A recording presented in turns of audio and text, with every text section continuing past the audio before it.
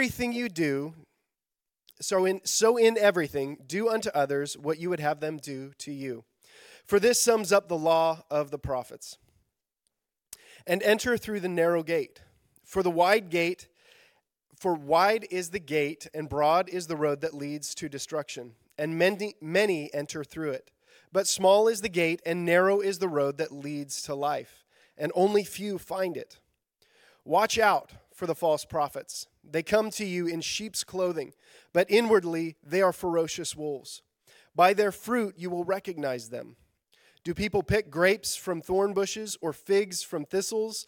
Likewise, every good tree bears good fruit, but a bad tree bears bad fruit. And a good tree cannot bear bad fruit, and a bad tree cannot bear good fruit. Every tree that does not bear good fruit is cut down and thrown into the fire. Thus, by their fruit you will recognize them. Not everyone who says to me, Lord, Lord, will enter the kingdom of heaven, but only the one who does the will of my Father who is in heaven. Many will say to me on that day, Lord, Lord, did we not prophesy in your name, and in your name drive out demons, and in your name perform many miracles? Then I will tell them plainly, I never knew you. Away from me, you evildoers. Therefore, everyone who hears these words of mine and puts them into practice is like a wise man who builds his house upon the rock. The rain came down and the streams rose, and the winds blew and beat against the house. Yet it did not fall because it had its foundation on the rock. But everyone who hears these words of mine and does not put them into practice is like a foolish man who built his house upon the sand. The rain came down and the streams rose, and the winds blew and beat against that house, and it fell with a great crash. When Jesus had finished saying these things, the crowds were amazed at his teaching, because he taught as one who had authority and not as their teachers of the law. This is the word of the Lord. Praise be to God. Thank you, Pastor Brett. You may be seated. Good morning, everyone. My name is Lane. I'm one of the pastors here, and I am so excited to be here with you this morning. Last week, Pastor Emmanuel was with us, and I heard that God did some incredibly powerful things and breakthrough things with our people. I'm so glad that our brother Emmanuel was able to be here with us and that you guys were gracious to him as well. We're going to be continuing today in our series called The Upside Down Kingdom, where we're unpacking the seminal teachings of Jesus found in the Sermon on the Mount. And this is going to conclude the Sermon on the Mount section of this series, which I'm so grateful for the teachings of Jesus that have brought us this far. I'm going to be kind of sad to see this passage of Matthew go, but I'm also really excited because the series is going to continue as we head into Advent, which is the season of time leading up to Christmas, where we acknowledge the coming of Jesus, the arrival of Christ to this world in the form of a human. And the reason why we're going to keep this series is because really it's a continuation. We've been talking about what it is to be a part of this kingdom of heaven that Christ is preaching about. And as we head into Christmas, we're going to be talking about what it means to receive a king in a way that is also upside down compared to the kingdoms of this world. Now, last week, Emmanuel ended on a verse that we're going to start with today. And it's come to be known as the Golden Rule, right? This passage is in verse 12. It says, therefore, in everything, do to others as you would have them do to you, for this sums up the law and the prophets. That's a pretty important statement. Everything in the scriptures, in the law and the prophets, is summed up in these words, to do to others what we would have them do to us. So it can't be that easy then. It's got to be challenging if this is what Jesus says sums up the law and the prophets. At the beginning of this sermon, he begins with these things called the Beatitudes, if we remember, right? They're called the blessings, right? Blessed are those who. These are what Jesus starts with. And the last of these blessings, he says, blessed are you when people curse you, insult you, and speak all kinds of evil falsely against you because of me. He's letting them know right off the bat, if you choose to enter into this kingdom, to receive the blessing of this king, it is the path less traveled. It is a path that will upset many. And then he gives these teachings about what we're to do and who we're to be when it comes to being these citizens of this upside-down kingdom. And he says, I have not come to abolish the law of the prophets, but to fulfill them, to restore them to their true purpose. So he deconstructs what the hypocrites do and teaches that the law is not meant only to alter the appearance of the outer life, but to transform the substance of the inner life. The law is fulfilled when it no longer exists in my life as something that I feel obligated to do, but rather what naturally flows out of me because who of Christ is making me to be. The golden rule is something that flows out of an inner transformation. I learn to give others what God has given me. I know what real love is because I've met and been changed by real love, God himself. And it's then and only then that can I actually love others the way that they need to be loved. And so at the end of this teaching, he's reminding his listeners again, this is the path less traveled. This is the small gate. This is the narrow way. And he talks about these false prophets who are like wolves in sheep's clothing. He describes true followers of Jesus and false followers of Jesus. He describes the strength and resilience of those who build their house on his word and the destruction that awaits those who don't. These words are sobering. They're challenging.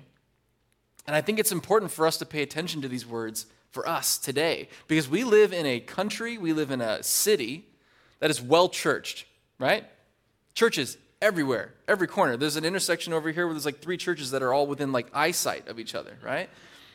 There are lots of people who claim to be Christians and go to church on Sunday, but how many of us become the kind of people who eat, breathe, and bleed this way of Christ? Who really know in our bones this golden rule? Who live out what it is to be loved by God and to share that love with others? How many of us have actually allowed the love of God to transform our hearts, to resurrect our mindsets, our habits, our perceptions, and our purpose? If you were to bump into Jesus on the street, would you recognize him? Would he recognize you? Or have we settled for a version of Christianity which is comfortable, yet unexceptional and ineffectual in this world?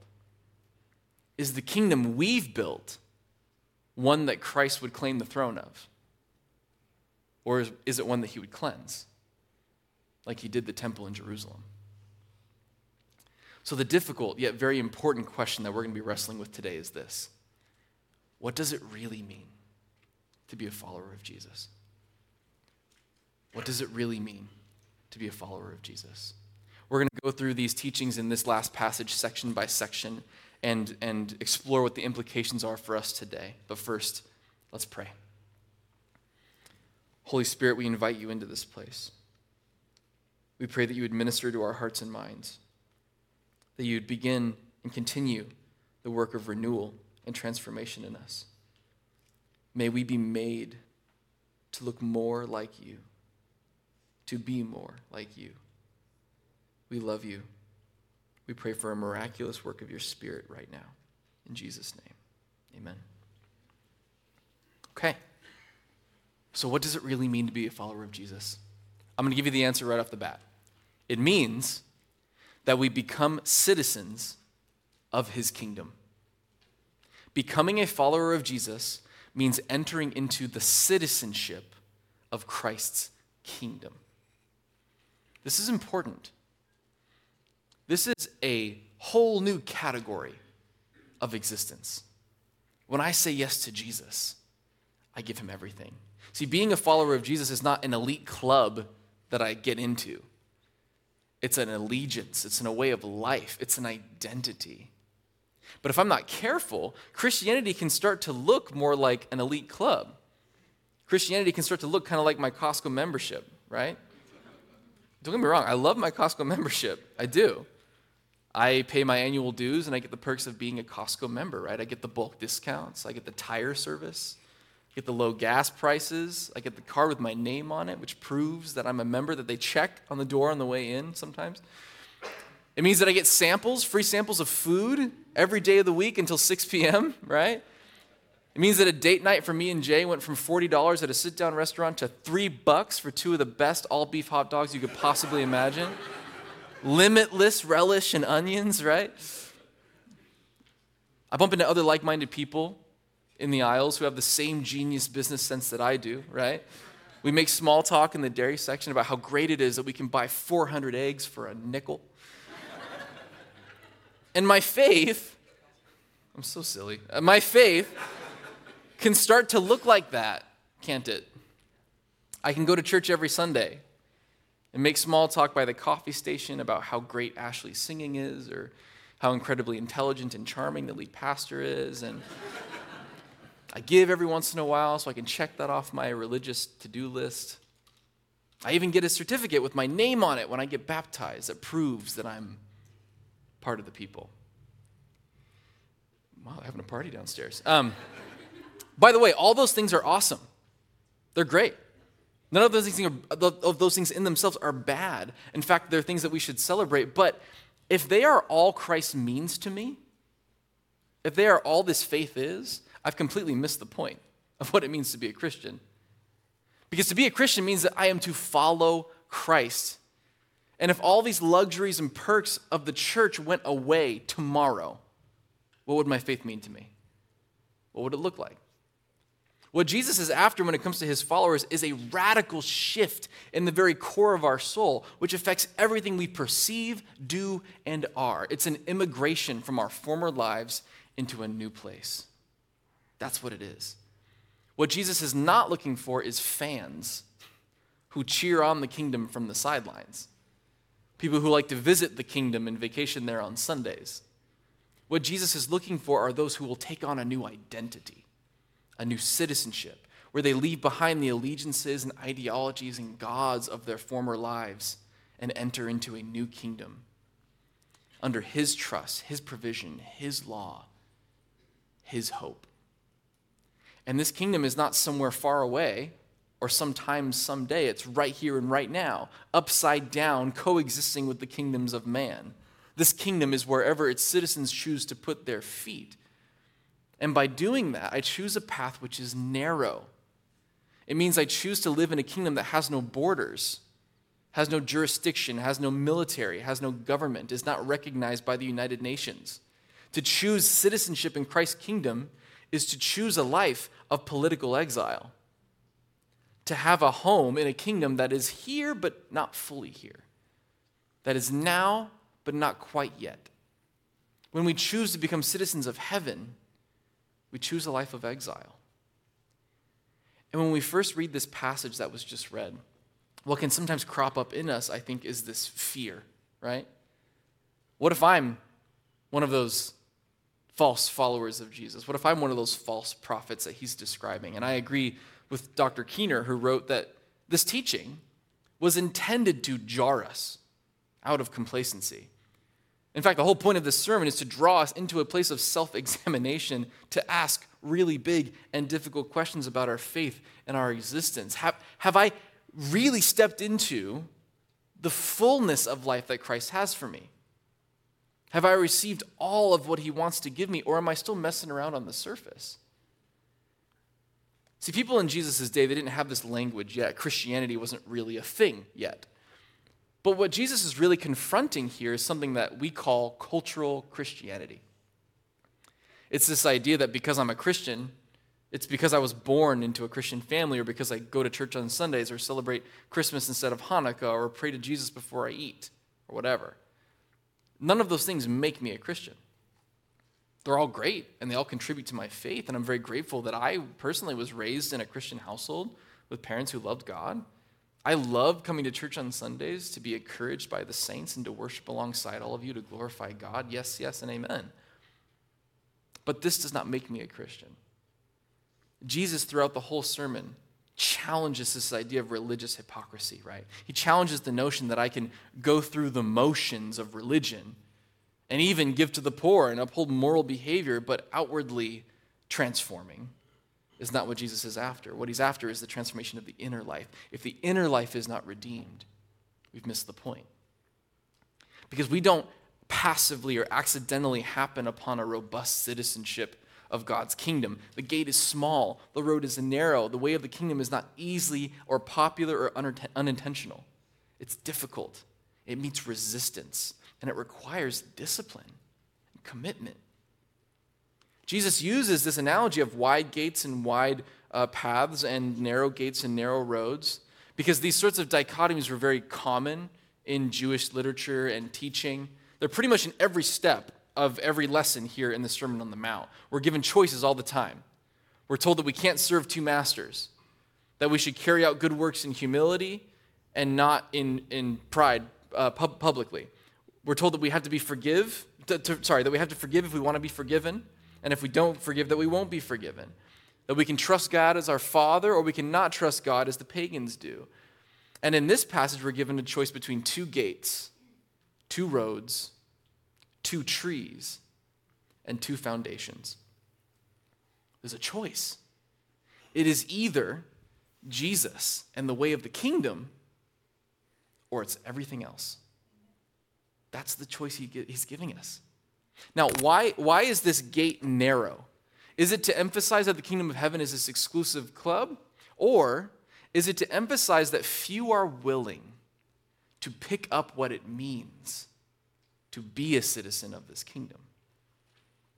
See, sometimes reading this, I feel like I might have a genuine desire to follow Jesus, but then after I pass away, I get to the gates, and I find that there's a loophole that I fell through, that I didn't check the right box to get in. And remember, the Sermon on the Mount is deconstructing this kind of thinking, that it's about technicality or religious legality, right? That's not what this is about. It's not about loopholes. It's about the transformation of the inner life and the heart.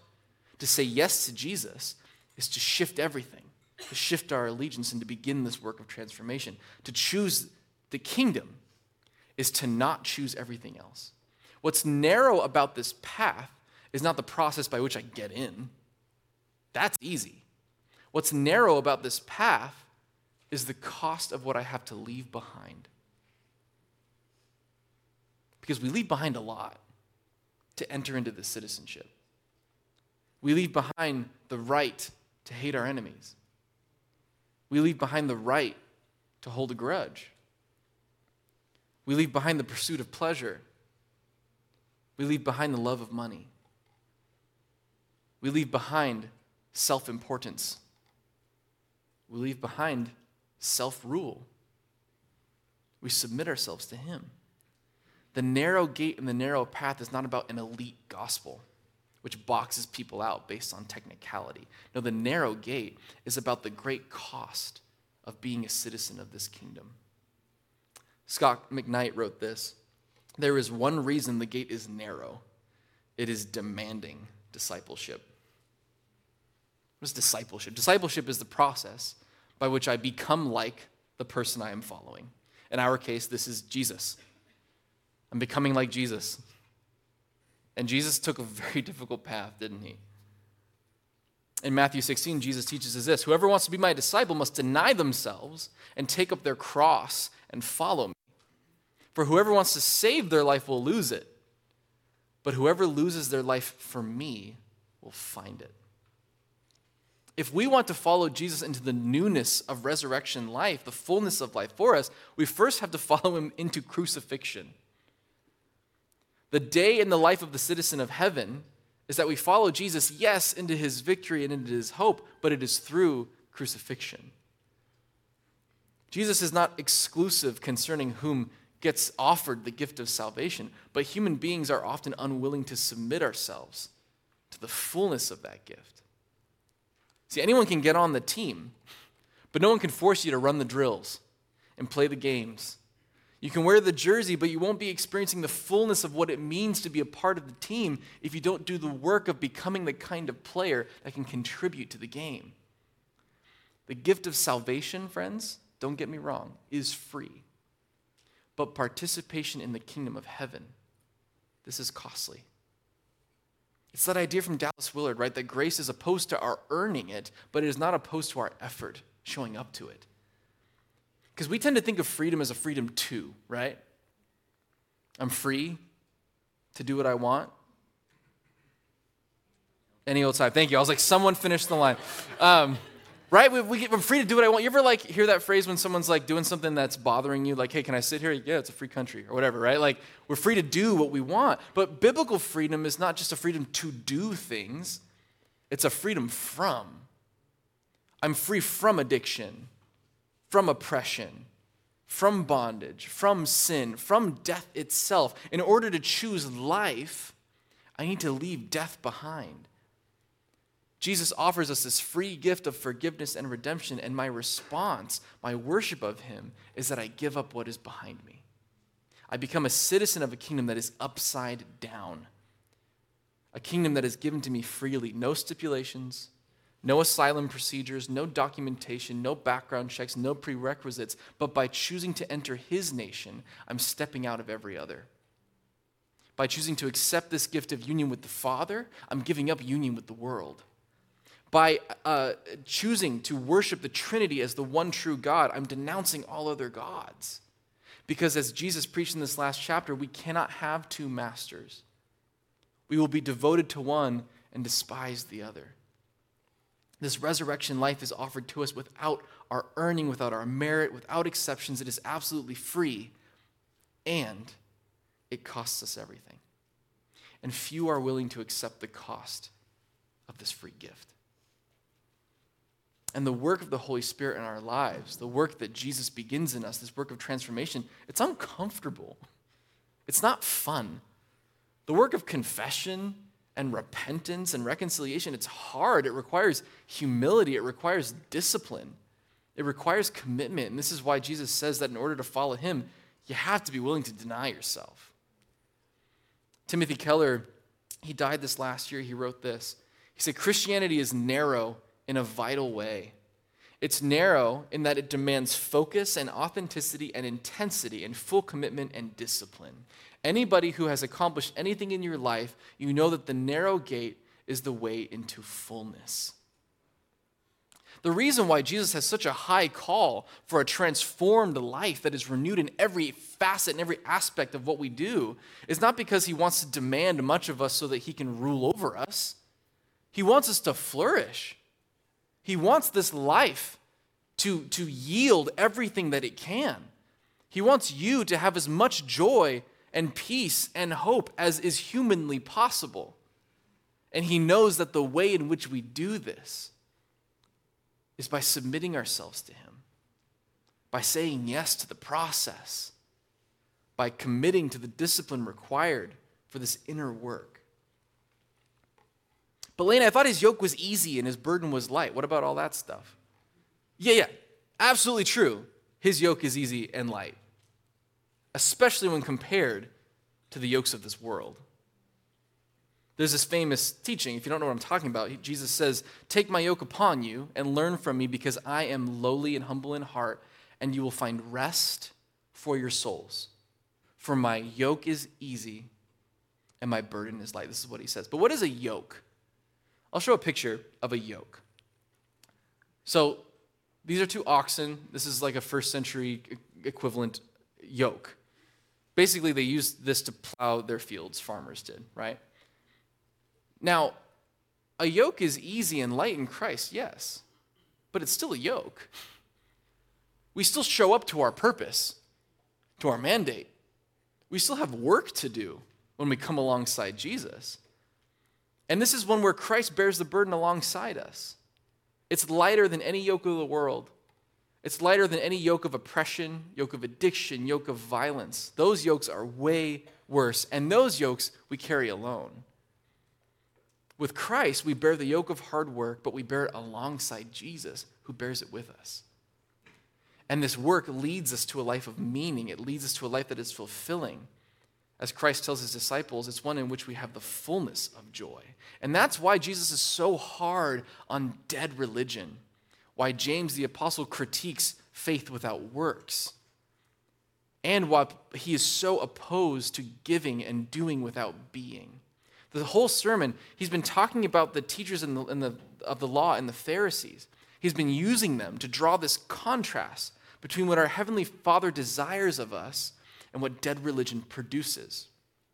The theologian Louis A. Barbieri Jr. said this: "It was obvious Jesus was comparing the wide gate and the broad road to the outward righteousness of the Pharisees.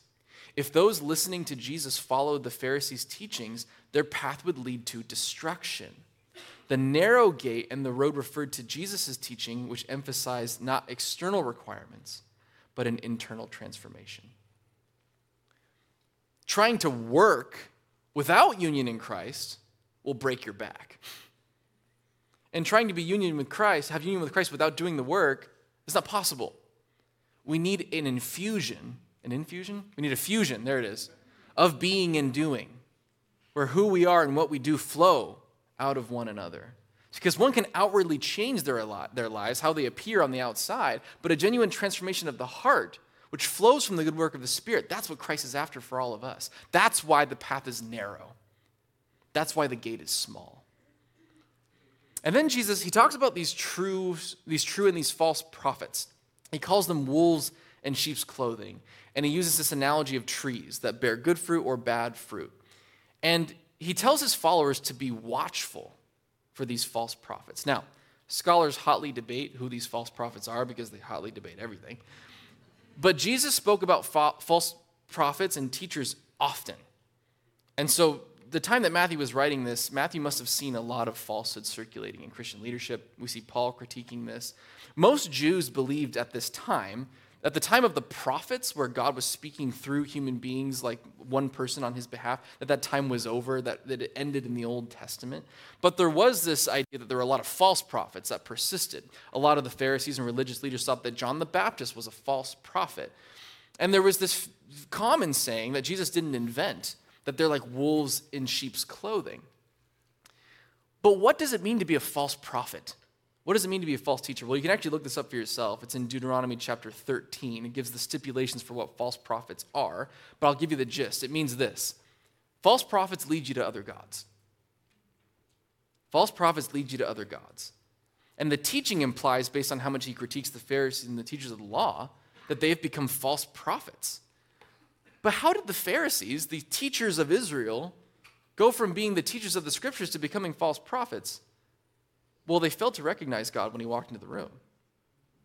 They stopped leading people to God. When we fail to recognize the divine nature of one member of the Trinity, we lose sight of what it means to speak for God. They didn't recognize him. This mode of false prophet, it's also not restricted to Judaism, right? We see in some of Paul's writings that people are preaching the gospel of Jesus for selfish reasons. There's whole councils that are assembled during the 4th century to refute blasphemy and false doctrine of the Trinity. Any teacher who leads us to other gods is false, but sometimes this can be tricky because we have false teachers that are teaching in the name of Jesus, yet they're leading people away from Christ's teachings. And that can be difficult. We see the Apostle James warning the early church about dangerous winds of doctrine, right? I want to take a little side note here. This is why we think it's really important to foster a community of accountability here at Red Hills. This is why we encourage questions, big ones. This is why I encourage you and our pastors encourage you not to agree with everything that is said on the pulpit just because it's said from the pulpit. We actually put our teaching under a lot of scrutiny. There's a volunteer team here that's theologically trained. They give us feedback on the teachings every single week. We're endeavoring to foster a leadership community that values humility, that's teachable, that's learning. Humility is really important because God's going to oppose the proud, but he'll exalt the humble, right? And as we invite this kind of culture of engagement and critique, do know that the whole planks and splinters thing, this still applies. Judge graciously, right? There's a respectful way and a gracious way to engage with leadership, even to challenge leadership. And just because you would disagree with something we're doing or saying doesn't mean that you're right. It could be. But what I hope we're doing is fostering a community where this kind of interaction and pushback and collaboration is commonplace, where we can have really robust dialogue and civil discourse and maintain unity, where we can have tension around the non-essentials, but have unity in the essentials. This is what we're hoping for.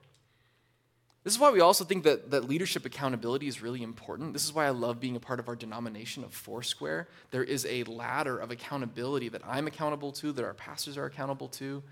And there are systems and processes by which people can report unethical behavior, abuse, things like this. There's actually, because of everything that happened in the last decade or so, and obviously longer than that, but especially this last decade around kind of leadership corruption in some of these big churches, Foursquare decided to get on this healthy leadership initiative where we create pathways for people to report unethical or abusive behavior. And we want you to know that you have direct access to this.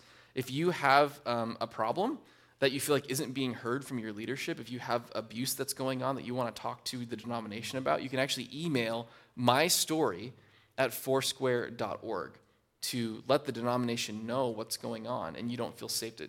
My hope is that you would feel comfortable and safe to come to leadership with things that are going on. But if you ever feel like you're backed into a corner, you have a way to keep your leaders accountable. You can also keep us accountable when it comes to theology and doctrine by going to the council. If you feel like what's being taught up here is heresy or blasphemy or departing from orthodox biblical theology, you can ask someone, who's a council member that I can talk to about this? And the council can report to the district about what's going on here. Same thing when it goes to polity. If you feel like what's going on here is violating our Foursquare polity, that you can report those things. Now, we are endeavoring to not do that. We're endeavoring to do everything that we do with excellence and integrity, and we're trying to provide really solid biblical teaching and excellence and all of that. But we also understand that we're human beings. We're going to make mistakes, and your participation and accountability is really, really important for a healthy church, which is why we encourage this. Now, this doesn't mean that our pastors and Christian leaders can't have a bad day or make mistakes, right? We're not shooting for legalism. If I'm in the parking lot and stub my toe and a not-so-pastoral word comes out, please don't pick it. False prophet, like that's not what we're encouraging. We're working on me still too, you know? But like this willful sin, corruption, ongoing abuse, these are things that we need to take very seriously. Jesus is telling his followers in this section to pay attention to the fruit of their leaders. Are they themselves people who are being changed by the inner work of Christ's love? Are they bearing fruit in their life as evidence to that reality? What's a problem is those who claim to preach or teach and lead in Jesus' name, but they don't have any interest in the lordship of Jesus. This is someone who has immoral or unethical or intentionally harmful motives. They're hiding ongoing affairs, perpetuating abusive cultures. They're embezzling money. They're manipulating people emotionally for personal gain. They're capitalizing on their gifts and talents for personal acclaim and popularity. These things are a problem. This is not what really following Jesus looks like. And the scary thing is that one can do all of those things and still appear to be a follower of Jesus. This is why Jesus is telling us to pay attention to the fruit. Because the way of Jesus is like this. If it doesn't come out now, it'll come out later. There is going to be justice. My dream for our community, friends, is that we would walk away from our Sunday services not astonished by how great our leaders are, but rather we'd be astonished by the goodness of God. Not the skill of our preachers or the musicians or the production value or the service flow, but that we would experience new and higher revelations of God's goodness and glory. That we would be moved by his Spirit, not by our production quality. Paul in 1 Corinthians he even challenges this. He says, I did not come to preach the gospel with eloquence, lest the cross of Christ be emptied of its power. In other words, the power of the cross doesn't need our eloquence. It speaks for itself. And some of us are really attracted to preachers and teachers who know how to turn a phrase. It's great, but are they leading you to Christ? Are they leading you to discipleship? Are you being led to the narrow gate, the narrow path? This Christian life is not just about doing things differently than the world. It is that. But it's also about who I'm becoming. Am I knowing Christ? Am I being transformed because I'm in his presence? Do I know the God whom I'm claiming to worship? Dr. Michael Heiser wrote this. He says, the implications of the passage are that true prophets have stood and listened in Yahweh's counsel, whereas false prophets have not. Do we know God? And do we do what he says? There is this ancient prayer we find in Deuteronomy 4, and Jesus references later. It's called the Shema. Hear, O Israel. The Lord our God, the Lord is one. Love the Lord your God with all your heart, with all your soul, with all your strength. And then Jesus says, and then love your neighbor as yourself. The word hear, O Israel, is the word listen and obey put together. So to hear, O Israel, was to hear the words of God and to do what it says. You could not divorce the two. And we see this tension that Jesus is wrestling with in being and in doing. He says, there are people that are going to come to me on the day of judgment, the day of the Lord, and say, Lord, Lord. And he's going to say, whoa, only those who do the will of my Father who is in heaven will enter into the kingdom of heaven. But then people who come to him and say, God, we did a bunch of stuff in your name. Do we get to get it? And he says, no, I never knew you. So we see that what we need is an integration of knowing and doing. That our doing comes out of the overflow of our relationship with Christ, not the other way around. Am I a human being or a human doing? Yes. Yes. You are a human being who does from the overflow of who God is creating you to be. And then Christ gives this powerful and sobering illustration at the end of this sermon. He gives us another choice. He says, you build your life on my words and my wisdom and my life, and you will be stable. Storms can rise, rains can come, streams can rise, and you will not fall because you have your foundation on me, on something that lasts, on something that endures. But if you build your life on anything else, you will crumble. The foundation will give way beneath you, and ruin will await you. This is meant to be sobering. It's meant to be serious. It's also meant to be an anchor of hope for us. Because many of us have experienced storms in life, right? This metaphor is not hard to understand. All of us have suffered. All of us have experienced loss and trauma and grief and disappointment and trial and sickness. We've endured these things, and if you haven't, you will. We suffer.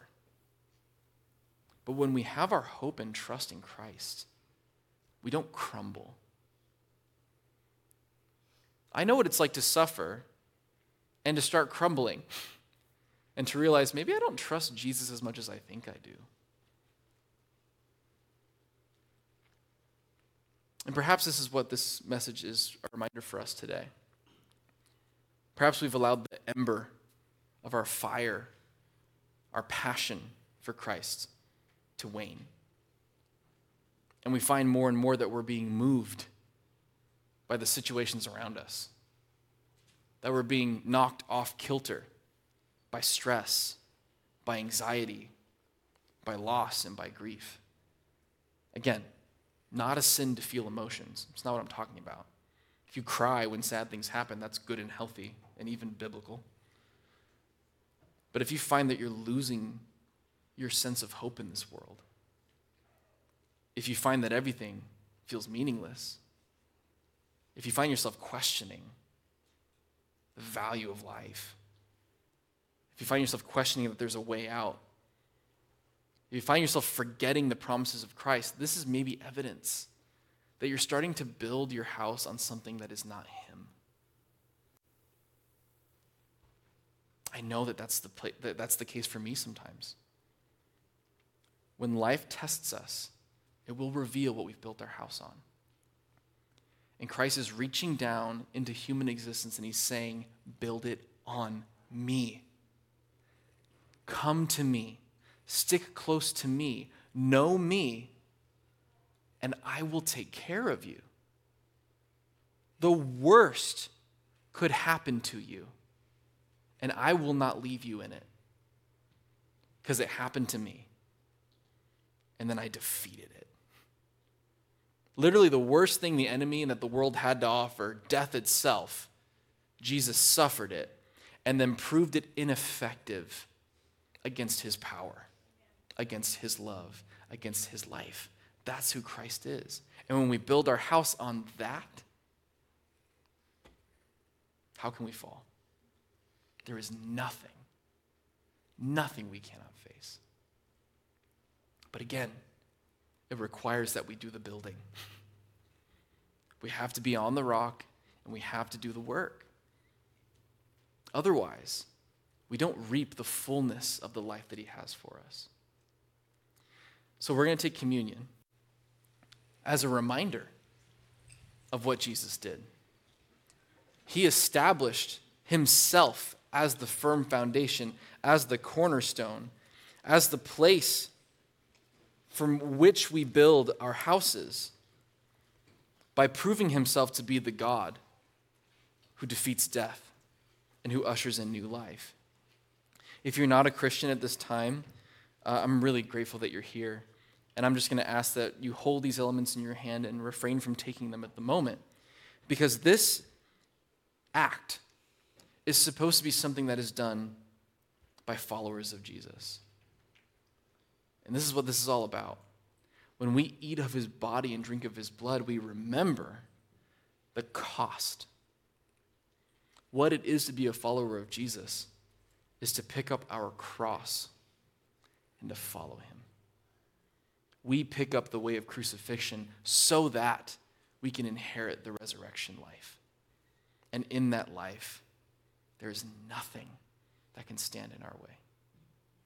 So this is the hope that we build our foundation on today. After worship, there's going to be people up here to pray. Perhaps there are those of us who have never really given ourselves fully to Christ. We've tinkered around. We've vacationed in the kingdom every once in a while. But you're ready to become a citizen. You're ready to devote your allegiance and your identity to Christ. We would love to pray with you and take that step with you. Perhaps there are those who just feel that their passion has waned, that they've been trying out building their house on other foundations and they've suffered. And they want a renewal, they want an encouragement. Come up, receive prayer. Jesus, on the night he was betrayed, he took bread and he broke it and he gave thanks and said, "This is my body broken for you. Do this in remembrance of me."